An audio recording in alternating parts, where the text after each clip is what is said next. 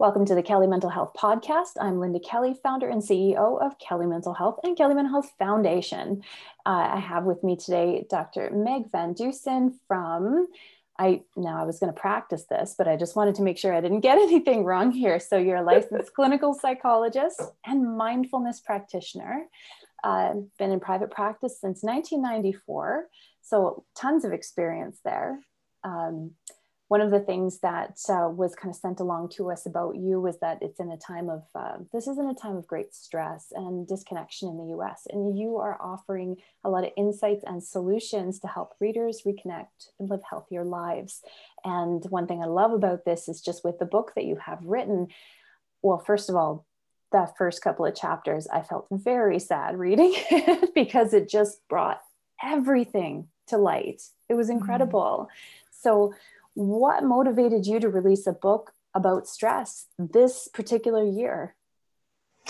Yeah, and I wrote the book before the pandemic. Of course. So it's been an added stressor.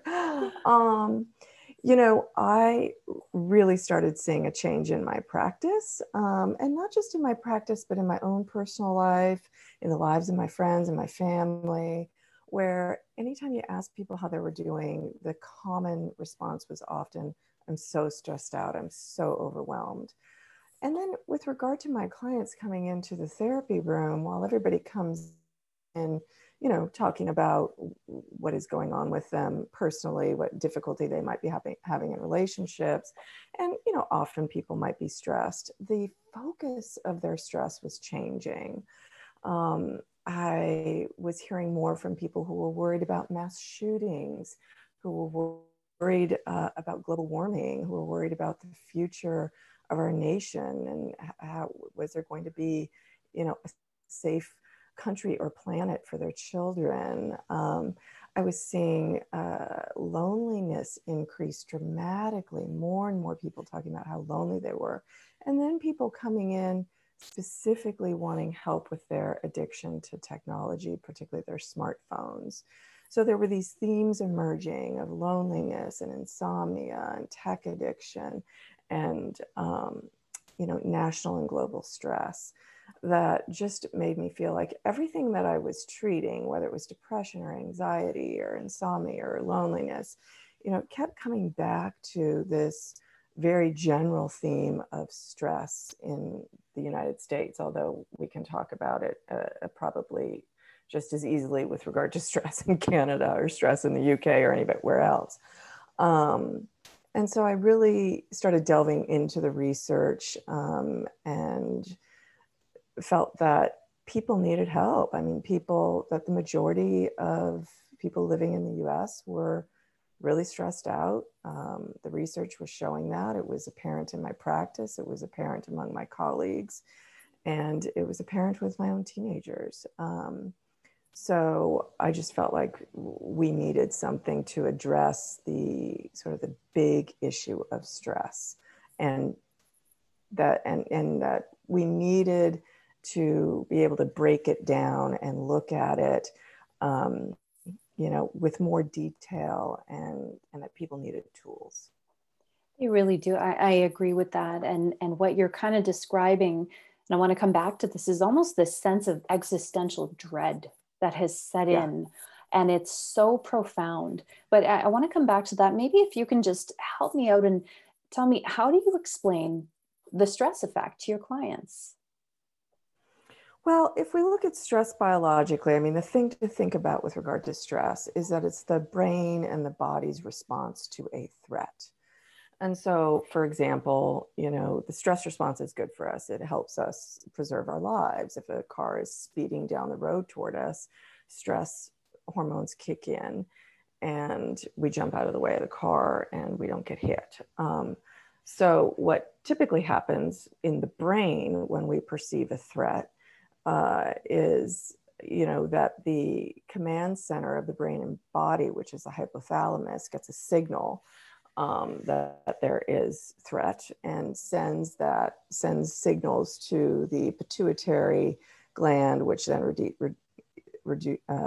releases ACTH, which is a stress hormone. That sends signals to the adrenal glands, which release further stress hormones. And those stress hormones help us to activate our muscles and sharpen our vision and release glucose in the body. So we have energy to fight or flee the stressor, which is all good in the situation of acute stress. But you can imagine that when we're experiencing, horrible news every day, when we hear about mass shootings, when we hear about the fact that the planet is dying, when we have violence against particularly minorities and Black people, when we are worried about healthcare here in our country, that those are pervasive chronic threats that never go away. And so that results in chronic stress. It results in an elevation of these stress hormones, and our body never really gets to reset. So after an acute stressor, it takes like 20, 30 minutes for the body to reset back to baseline and all is good. But with chronic stress, it really doesn't. And with elevated cortisol, which is the main stress hormone in the body, that is sort of the last to kick in with threat, that actually can create inflammation in the body. It creates heart disease. It causes, cloudiness in the brain. We have more difficulty with cognitive function. We're more susceptible to anxiety, to depression. It's called the silent killer for a reason, because inflammation in the body creates mental and physical disease. So that is, what we're up against is really the chronic stress that is affecting people, that they can't seem to reset because now everybody's brain is kicked into sort of hypervigilant mode, kind of waiting for the next shoe to drop. Right. So, our minds and our bodies have evolved to react to things that are, like you said, acute stressors, like, a bear coming up behind you, or a fight, an attack that is quickly over. Whereas all of the things that we seem to be facing now, our muscles engaging and our heart pounding is not helping us. Getting a ding when you get an email, that's, it's not going to help you to get aggressive, right? You can't fight it off. Yeah, and that's a really good point. I mean, the smartphone, anytime it rings, dings, or pings, I mean, what the research has shown is it does set off the stress response. It also sets off dopamine in the brain, which is sort of the pleasure hormone that causes us to want to go back for more, which is why we get addicted to our smartphones. And that is an appendage, the smartphone. So you can just imagine that, every time it's ringing or dinging, you're raising your cortisol level. Mm-hmm. There is actually a really interesting thing that happens when I put my phone, which is right here in my hand, when I put it on the airplane mode. There's a little bit of a stress response there of thinking, what am I missing? But then there's also this, I can't do anything about it. Yeah, you make a good point. There was a study that showed that, when people are separated from their smartphones, the majority of people experience full-blown anxiety. But yes, like anything, we can change a habit, and after a while it becomes okay. You can actually be separated from your smartphone. Life goes on. You actually feel better. It's a good thing. Mm-hmm. Yeah. And so, I mean, going back to that sense of that sort of existential dread, where it seems like we are exposed more than ever before to things that we don't have any control over, and things that are just pervasively bad. Yeah. We don't have dings, 15, 20 times a day telling us, oh, something heartwarming happened, something wonderful. No, it's terrible. Yeah, right. I know. How do you think that's contributed to people being more cynical and distressed? Well, I think it's huge. And unfortunately, I think, a big part of that is the rise in social media. It's a fact that social media does not make people feel better. It's the majority of people feel more depressed after they have spent time on their social media accounts. The majority of people feel more anxious after they've spent time on their social media accounts. There has become, not only are we, super exposed all the time. Anytime we open our laptop or open our phone, or, even go to a restaurant, we used to be able to, when there are TVs on the walls in some of these restaurants, we are constantly exposed to the news. Number one. Number two, we're constantly exposed to the personas that are being created via social media, which give people a false sense of reality that we're able to erase our flaws by doctoring our photos. We're able to, delete what we want to say and rewrite it just perfectly so that there's no error. And as a result, people are comparing themselves to personas that are on social media. These are not accurate representations of human beings. And so people end up feeling quite terrible about themselves, which also raises stress. Because the other thing I should say about stress is that we have internal threats, which means we criticize ourselves a lot. That is a threat. When you say, oh my God, you're so stupid, or, you need to lose weight, you're getting so fat. Those are internal threats that people are delivering to themselves on a regular basis that are also raising stress hormones in the body. And social media does not help with that. We are saturated with news, and nobody's going to set boundaries around that for us. We have to do it ourselves, which means we also have to set boundaries around technology, because that's where we're getting the news. And particularly with the smartphone, because it's, essentially with us all the time and we're attached to it. 99% of adults own some sort of electronic device.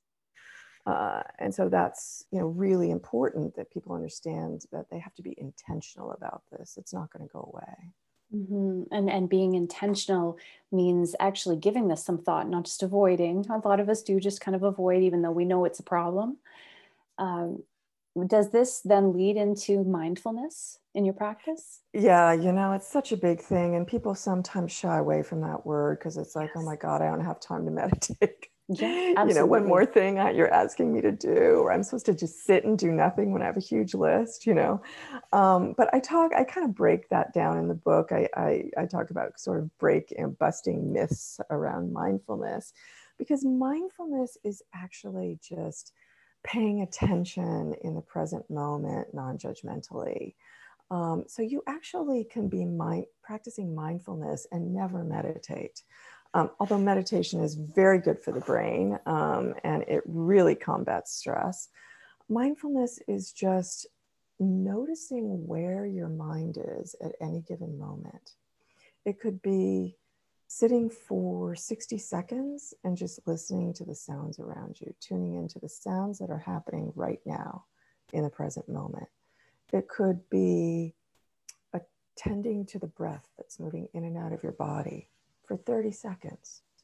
And just those brief moments of mindfulness have an effect on anxiety. They reduce anxiety, they reduce blood pressure, they can actually create clarity in the brain. I mean, there's so many studies on mindfulness that show how it benefits our mental and physical health. But it's also key in setting boundaries, because we are operating so unconsciously most of the time, especially with our devices. People, I know you've seen this, people are pulling them out constantly, especially in elevators when they're, for some reason, uncomfortable standing next to somebody. and nobody's doing anything. I mean, people are just doom scrolling. So it's about paying attention in the present moment. Say, oh, I picked up my phone. Do I need to pick up my phone? I'm trying to set boundaries around my phone. I'm actually going to put my phone down, and I'm just going to close my eyes for a minute and pay attention to my breath. Or I'm going to turn my phone off, or I'm going to put my phone in another room for an hour. So we have to kind of slow down. We have to create some sort of pause in order to remember to do these things and then actually enact them. It's interesting, because then you tie that back together with when people actually do these things intentionally and experience a whole lot of stress. Because I've certainly had times in my personal life where I have deliberately shut off my phone, said, no, I want to be alone. And then eventually, a few hours later, I turn that phone on and I don't have any notifications and nobody was looking for me, and I'm a little disappointed. Right.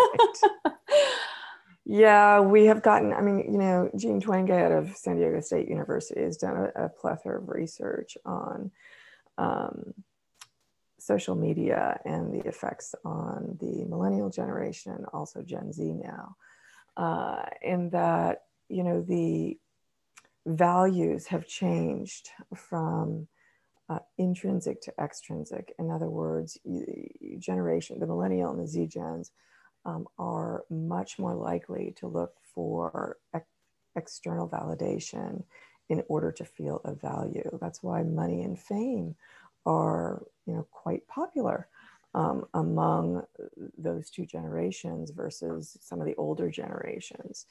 And a lot of that seems to be correlated with the onset of technology, the smartphone, and social media, once again, where our attention is being drawn to comparing ourselves with other people constantly. And so, yeah, your brain gets used to it. You're looking for likes, quote unquote, and then you start to measure your self-worth by that, which is super dangerous.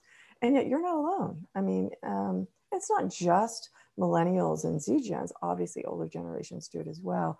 It's just that they've just been taking the hit because, they're more susceptible to it. Mm-hmm. I have noticed even, with my generation, we were growing up, we were very much exposed to much music at MTV. So we all wanted to be rock stars, and you couldn't tell us any different. We definitely were going to be rock stars. And nowadays, nowadays it's my son said to me the other day, well, I want to be a YouTube influencer. And I said, no, no. Do you know how quickly they just shuffle through these poor influencers? I know. And it's this idea of, a quick way to make money. Yeah. Basically, right? That doesn't have a whole lot of meaning. That's concerning. And it's not to say that there isn't good stuff out there on YouTube. There is. I mean, my kids have watched some really interesting YouTube videos, but there's a lot of stuff. I mean, you can get lost in the YouTube, black hole, so to speak, where you're just going from one video to another. And there's just a lot of stuff that really reinforces this idea that in order to be of value, you have to, quote unquote, have money or have fame. And that makes a lot of people feel pretty crappy about themselves. Absolutely. And the fight to stay relevant, right? That if people are not noticing you all the time consistently, that you're somehow less valued. Right, right. And so we get really estranged from our relationship to ourselves. And so I talk about that a lot in the book because, things like loneliness, which is a stressor, and it's an epidemic in the US and around the world. Things like loneliness are really the way to address that is with regard to how you talk to yourself, how you are with yourself. One study showed that our negative self-talk was more damaging, more impactful to our loneliness levels, than not having social circles or not having social interaction. And so when people went out and they attempted to get involved in things socially, the thing that changed their loneliness score, in other words, decreased it, was actually changing the way in which they talk to themselves more than changing their social circles. And it's not to say that we don't need people. My whole book is about, attachment and our relationships to each other and how important they are. But the relationship to ourself is pivotal in understanding how to decrease stress. It's so true. And I've talked a lot about how depression tends to be a sense of disconnection. And so, loneliness always factors into there. Now, in the book, you do talk about attachment quite a bit. You talk about the difference between secure, fearful, dismissive. Could you give us kind of just an idea of how to understand those terms? Yeah, so attachment refers to the psychological bond that we have with another person. We can also have psychological bonds to groups, and as I talk about in the book, or to our nation, as we personified nations as parental figures like the father of our nation or the motherland. But attachment formation begins when we're infants, and it's formed by the relationship we have with our primary caretaker, which is usually our parent. And so the quality of that connection, that means whether our parent or parents were attuned to us as babies, informs what kind of attachment style we're going to end up having as children, teens, and adults. And basically, there's either secure attachment, which means, in a nutshell, your relationships they're much more easy to navigate. You have better mental health. You're more likely to sleep better, for example. You're less likely to have depression and anxiety, for example, when you have secure attachment. When you have insecure attachment, and there are three different kinds of insecure attachment, life doesn't go so well. You might have trouble in your relationships. You have trouble regulating your emotions. So the quality of care with our parents when we're babies actually affects brain development, and more specifically affects that hypothalamic pituitary axis that I sort of stumbly explained in the beginning, which is the main system in the body for regulating stress. So you can imagine, if we're not having attuned responses from those caregivers as babies, our hypothalamic pituitary axis is not going to operate well physiologically, and we're going to be much more susceptible to stress. We're going to be less resilient. So in terms of insecure attachment, we might have what's called an anxious preoccupied attachment.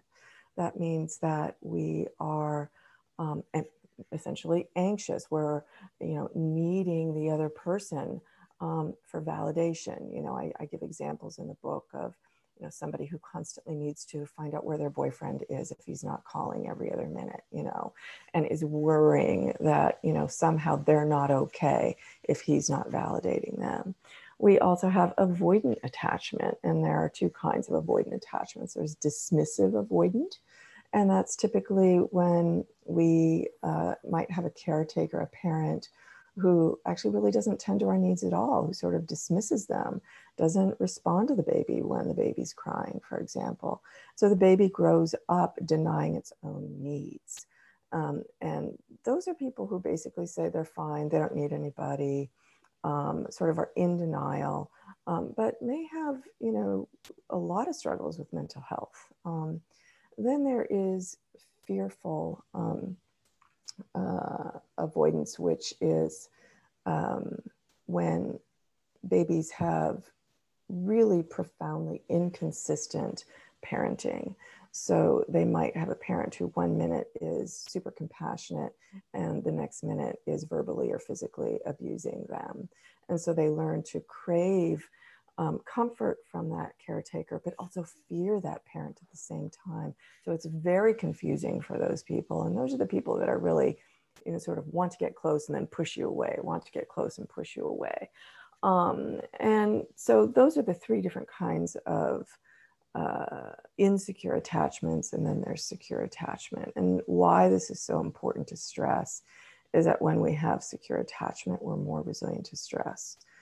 The good news about all of this is that even though you form your attachment style from infancy, it's not set in stone, and you can change your attachment style through the kinds of relationships that you end up being in, including the therapeutic relationship later in life. So even if you have, anxious preoccupied attachment, that can change to a secure attachment if you have a healthy relationship that influences you. Mm-hmm.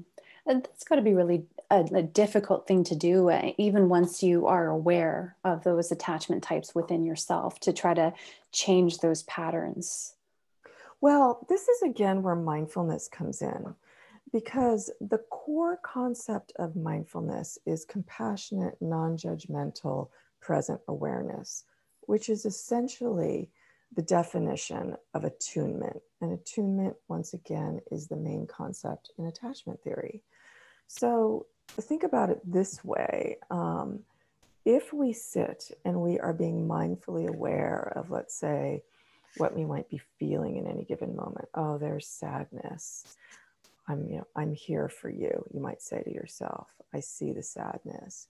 You're being mindfully aware of your emotion. You're non-judgmental about it. You might even give yourself some compassion. That's the kind of thing that helps form secure attachment between a parent and a child. So you can do that for yourself and end up working to create more secure attachment just by being mindfully present with your own self, by developing that kind of non-judgmental, compassionate relationship with self. So there are plenty of studies that show that people who practice mindfulness, their brains, their neuronal pathways are very similar to people who have secure attachment. So I say that because there's a ton of hope, even if you've had a very traumatic childhood, don't think that all is lost. There are so many ways to create secure attachment, even if you didn't start off with that in life. Mm-hmm. I love that you say that, because there's a lot of people, especially because they get stuck in those patterns, and then they do try to fix it, and then they get pulled back in again, and it feels a little feels a little like we're broken. Yeah, and exactly. That's not true. No, it's not true. It's not true. I mean, everybody's got their stuff. Even people with secure attachment are not, life is not peachy keen. So everybody's got their stuff. And I think, and it brings me to another thing that I talk about in the book, because I think releasing judgment is so key to reducing stress. And so the more that you can just be with what you're struggling with and not judge yourself as inadequate, the better life is going to go for you. Mm-hmm. There's an exercise that we use quite a bit, and it's just about seeing the world non-judgmentally, which plays right into your mindfulness practice. And what's really interesting a lot of times is I'll have people come back and they can't not judge. It's like it's difficult sometimes to identify what is judgmental language. For example, I might have someone that struggles with their eating habits, and they come in and they say, oh, I ate badly this week. I said, oh, bad.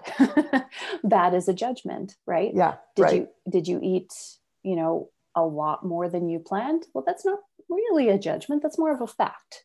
It's a fact, right? So it can be difficult. I'm curious then how you can sort of coach people to understand what is judgmental thinking versus non-judgmental. Yeah, I like that exercise. That's, it's really important to kind of raise awareness of, I talk about it as looking at oneself with curiosity versus criticism. So being curious, like, wow, I ate more than I planned this week. Wonder what that was about. What was going on with me? Was I feeling particularly worried about something? What was happening? Being curious about what informed that eating, rather than just, as you say, having sort of the slap judgment of I was bad, and when you're curious about, your behavior, essentially, it's not good or bad, it's just your behavior and what's driving it. You get to know so many things about yourself, and it really helps to form that loving relationship that you may not have had as well as you could have used in your own upbringing, right? And so you can do that with yourself. Mm-hmm. So just kind of being gentle with yourself, being forgiving of yourself and compassionate, as opposed to overly judgmental or critical. And now some people would come back and say, no, we got to man up, we got to we got to be tough because this is silliness. And what would you say to that? Well, I think a lot of people get confused around compassion and Yes. see it as sort of boundaryless and letting yourself off the hook or something. Yeah. And it's really not that. So I talk in my book about compassionate boundaries. Compassion is really just feeling for your situation. It's saying, yeah, you ate more than you planned this week. And likely it was because you were feeling, really sad about that breakup. And so, let's, get back on the eating is a bad example because, I have my own thoughts about, not wanting people to get caught in the diet cycle, but, let's get back on the plan, whatever the plan is, and, start over. That's just fact. It's about setting the boundary. You might have compassionate boundaries with other people, where, you know, somebody says, hey, can you pick up my son from school today? I'm not going to be able to make it. And you're stressed because you have too many things to do already. And while you know, might literally be able to pick up that child from school, it's not good for your mental health because it's one more thing on your list. And so you say, I'm so sorry that you're struggling with that. I've been there, and yet I am not able to help you today. I actually just saw, I went to double check the book at this morning, and I saw that exact part. And I thought, well, that is interesting, because many of us do have that issue with feeling like if we aren't giving of ourselves, like, hey, you know, what's so important about me sitting at home when someone actually does need help? Why can't I give more of myself? But then if we do that, we can end up resentful. We can feel sort of depleted. And so Right. how do you make sense of that then? Is that not unkind to say no when someone needs help? Not if you're compassionate. It's the idea of being able to be, you know, empathetic toward another person's situation, but not feeling like you have to fix it. Mm. You know, That's a huge one. And not feeling responsible for someone else's what's on their plate. not feeling responsible, right?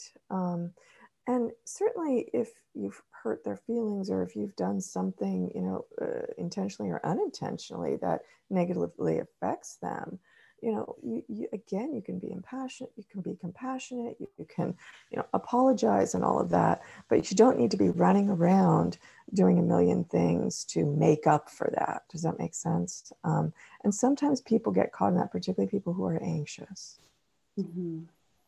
And then they do get overloaded, and you're right, and it breeds resentment. And what happens when people are resentful? Well, then they get angry. Mm-hmm. And that can certainly sort of poison relationships. Right, right. Absolutely. Probably leaving you feeling more lonely in the end. Right, right. Yeah, because people aren't being honest, which is the other thing I talk about in the book. Mm-hmm. You know, it's really okay to be honest. And again, if you know how to speak compassionately, honesty is freeing. You know, it's freeing. You don't have to, you know, just try to please other people all the time, but you can be kind and not be into this people pleasing thing, and just be honest about your boundaries and what you're willing to do and what you're not willing to do. Mm-hmm. And that could be a beautiful thing, just to be honest with yourself and to be honest with others. And, you know, this isn't me being unkind. This is me saying realistically, I don't have the resources to do for this person, or to do more than, you know, what's right in front of me. But some people then will face backlash. Not everyone has that most, you know, healthy dynamic in relationships. Right.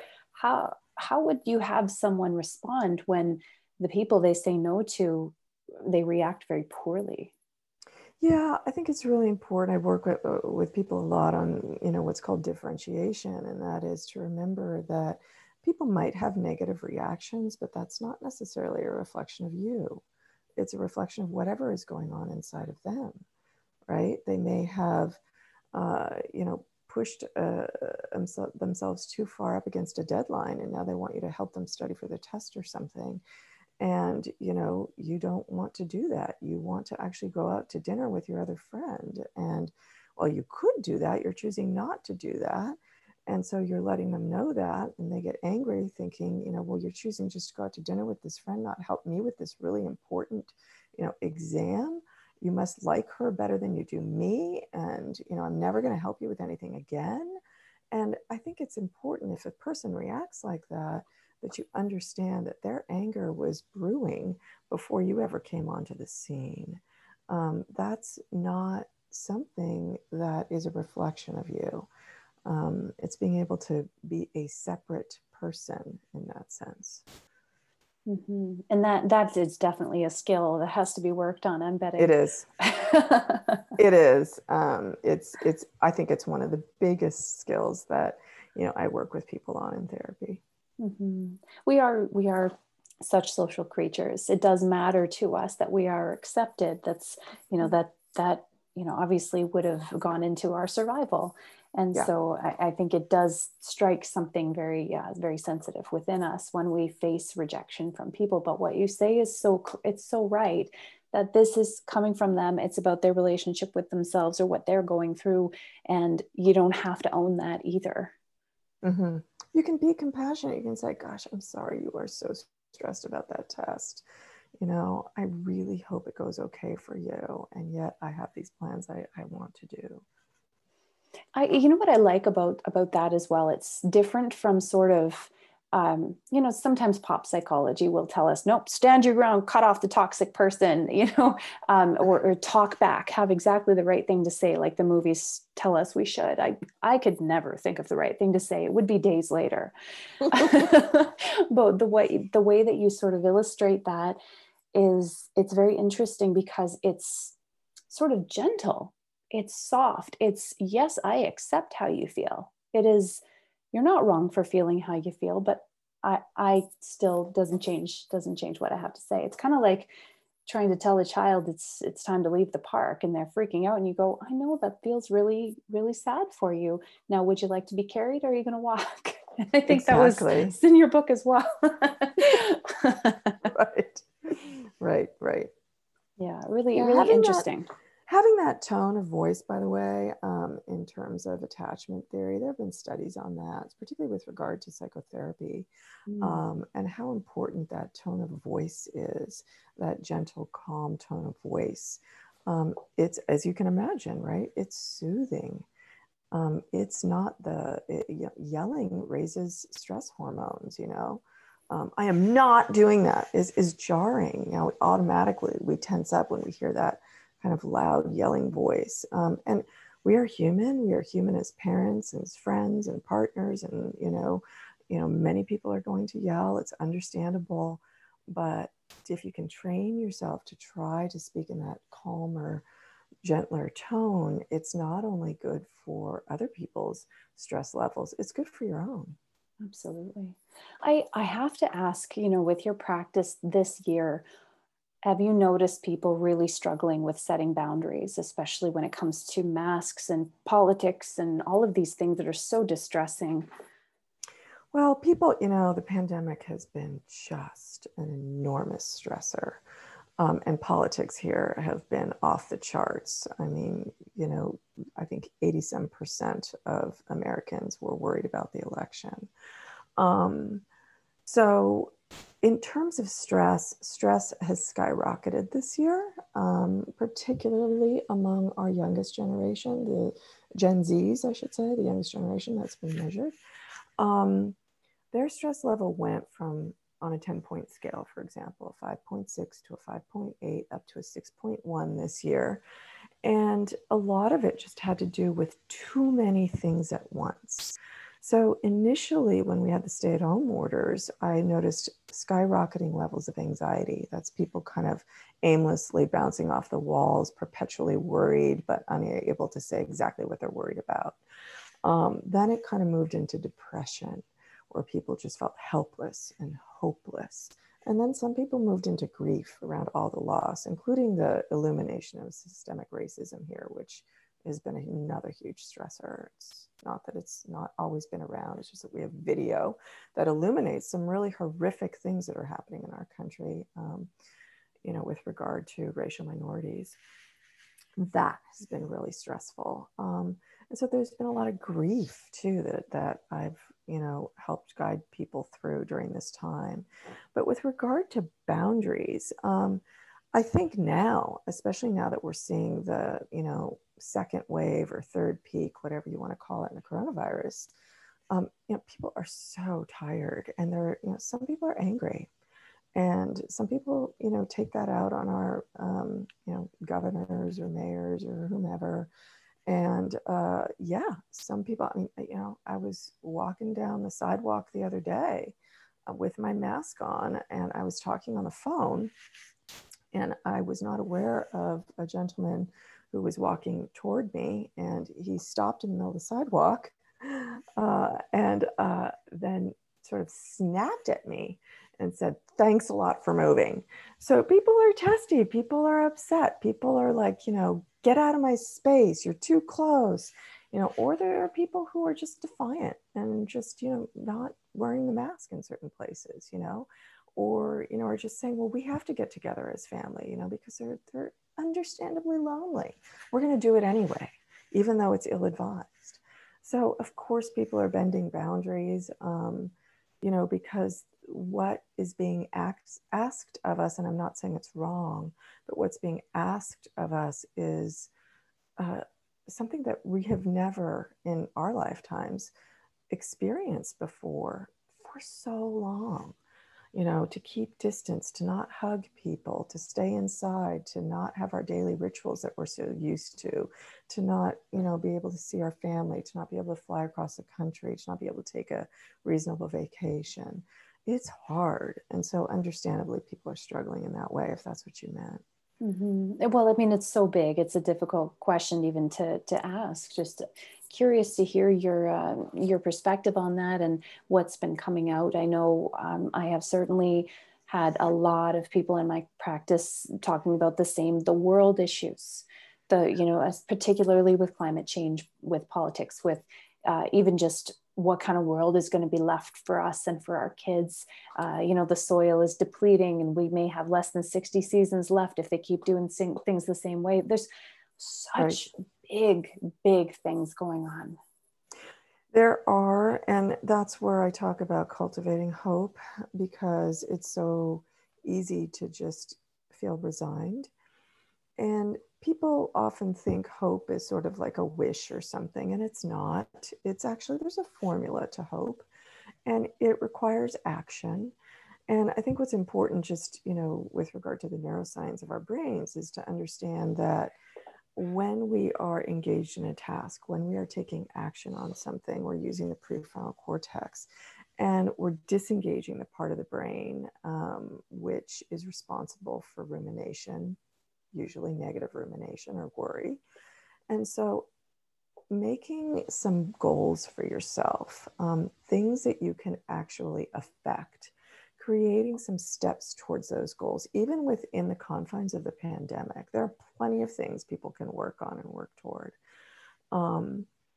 Make a difference. It raises people's hope levels when you do that, and people end up actually doing good things for the world. So true. I learned to knit this summer. Good for you. And I thought I had to do something productive, and there you go. It was all YouTube. Yeah, right. Yeah. But that's true. If we can disengage that part of the brain that is so stuck and cycling and feeling so resigned and I guess ineffectual, and even just putting ourselves into the space where we're doing something, anything, we're taking action. What a difference it feels. It feels like we're so much more accomplished. Well, we saw that a lot in our election here this year. Obviously, voter turnout was off the charts. And we saw so many people getting involved in politics, taking action, making phone calls, going door to door, doing things like that they normally wouldn't do. That not only helped them, but helped the election, in my opinion. Mm-hmm. Well, it was incredible. I'll be blunt that Donald Trump is a bad attachment figure, and so the mental health of our nation really has been struggling, in part as a result of those 4 years. It sounds like it. We were obviously watching from Canada with a lot of attention and just on high alert. There's many people here that hope the borders never reopen. There's people here that are separated from family members in the US and are really suffering because of it. It feels like a mess. And not only that, but we're close to the border here in Thunder Bay. So, but we're not really close to other Canadian cities. Winnipeg's 8 hours away. Right. So our version of fun is to hop across the border, go down to Duluth or Minneapolis and go shopping. A lot of people are terrified to do that. Now, well, not that you can. We can't. Yeah. No, you can't. You can't. I know we're really close to the border here too in Seattle, just a couple hours from Vancouver. And it's a very popular destination, for Seattleites. No, it's really very sad. And I have hope. I have hope that we're trying to get ourselves righted after being upside down here. And I have hope that we can repair some of our relationships around the world with our allies. And I hope that things go better, but it's going to take a while. I agree. There's just so much going on, and such rifts have been created, and then the stress. But if we look at world history, we've been through worse. We've been through some tough times. I think what's different about this period of time is that there are existential threats like global warming that we didn't have before, and that we have so many stressors at once. And I think we see it in the Gen Z's mental health because the majority of them are depressed or anxious. 60% report depressive symptoms, 54% report anxiety symptoms. And I think that was a couple of years ago, that study. You know, they are really suffering because in their lifetime, they've never known a world before 9/11. They've never known a world without all of this, without global warming, without mass shootings, you know, without you know, lockdown drills in their school. You know, I think I wrote in the book, you know, my kids have more lockdown drills for mass shootings in their young life than I had earthquake drills growing up in California. It's understandable why they're stressed. And so I do think it's our job to help cultivate hope for them, to really help them with this idea of widening the lens and helping them with what they can do. Because so many of them just feel like they're at the mercy of terrible circumstances. Absolutely.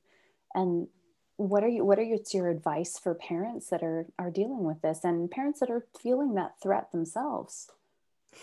Yeah, I mean, God, there's so much to go into there. I would say one thing that I repeatedly talk about is, you know, addiction to technology, and for parents to be empathetic with their kids and teens around that.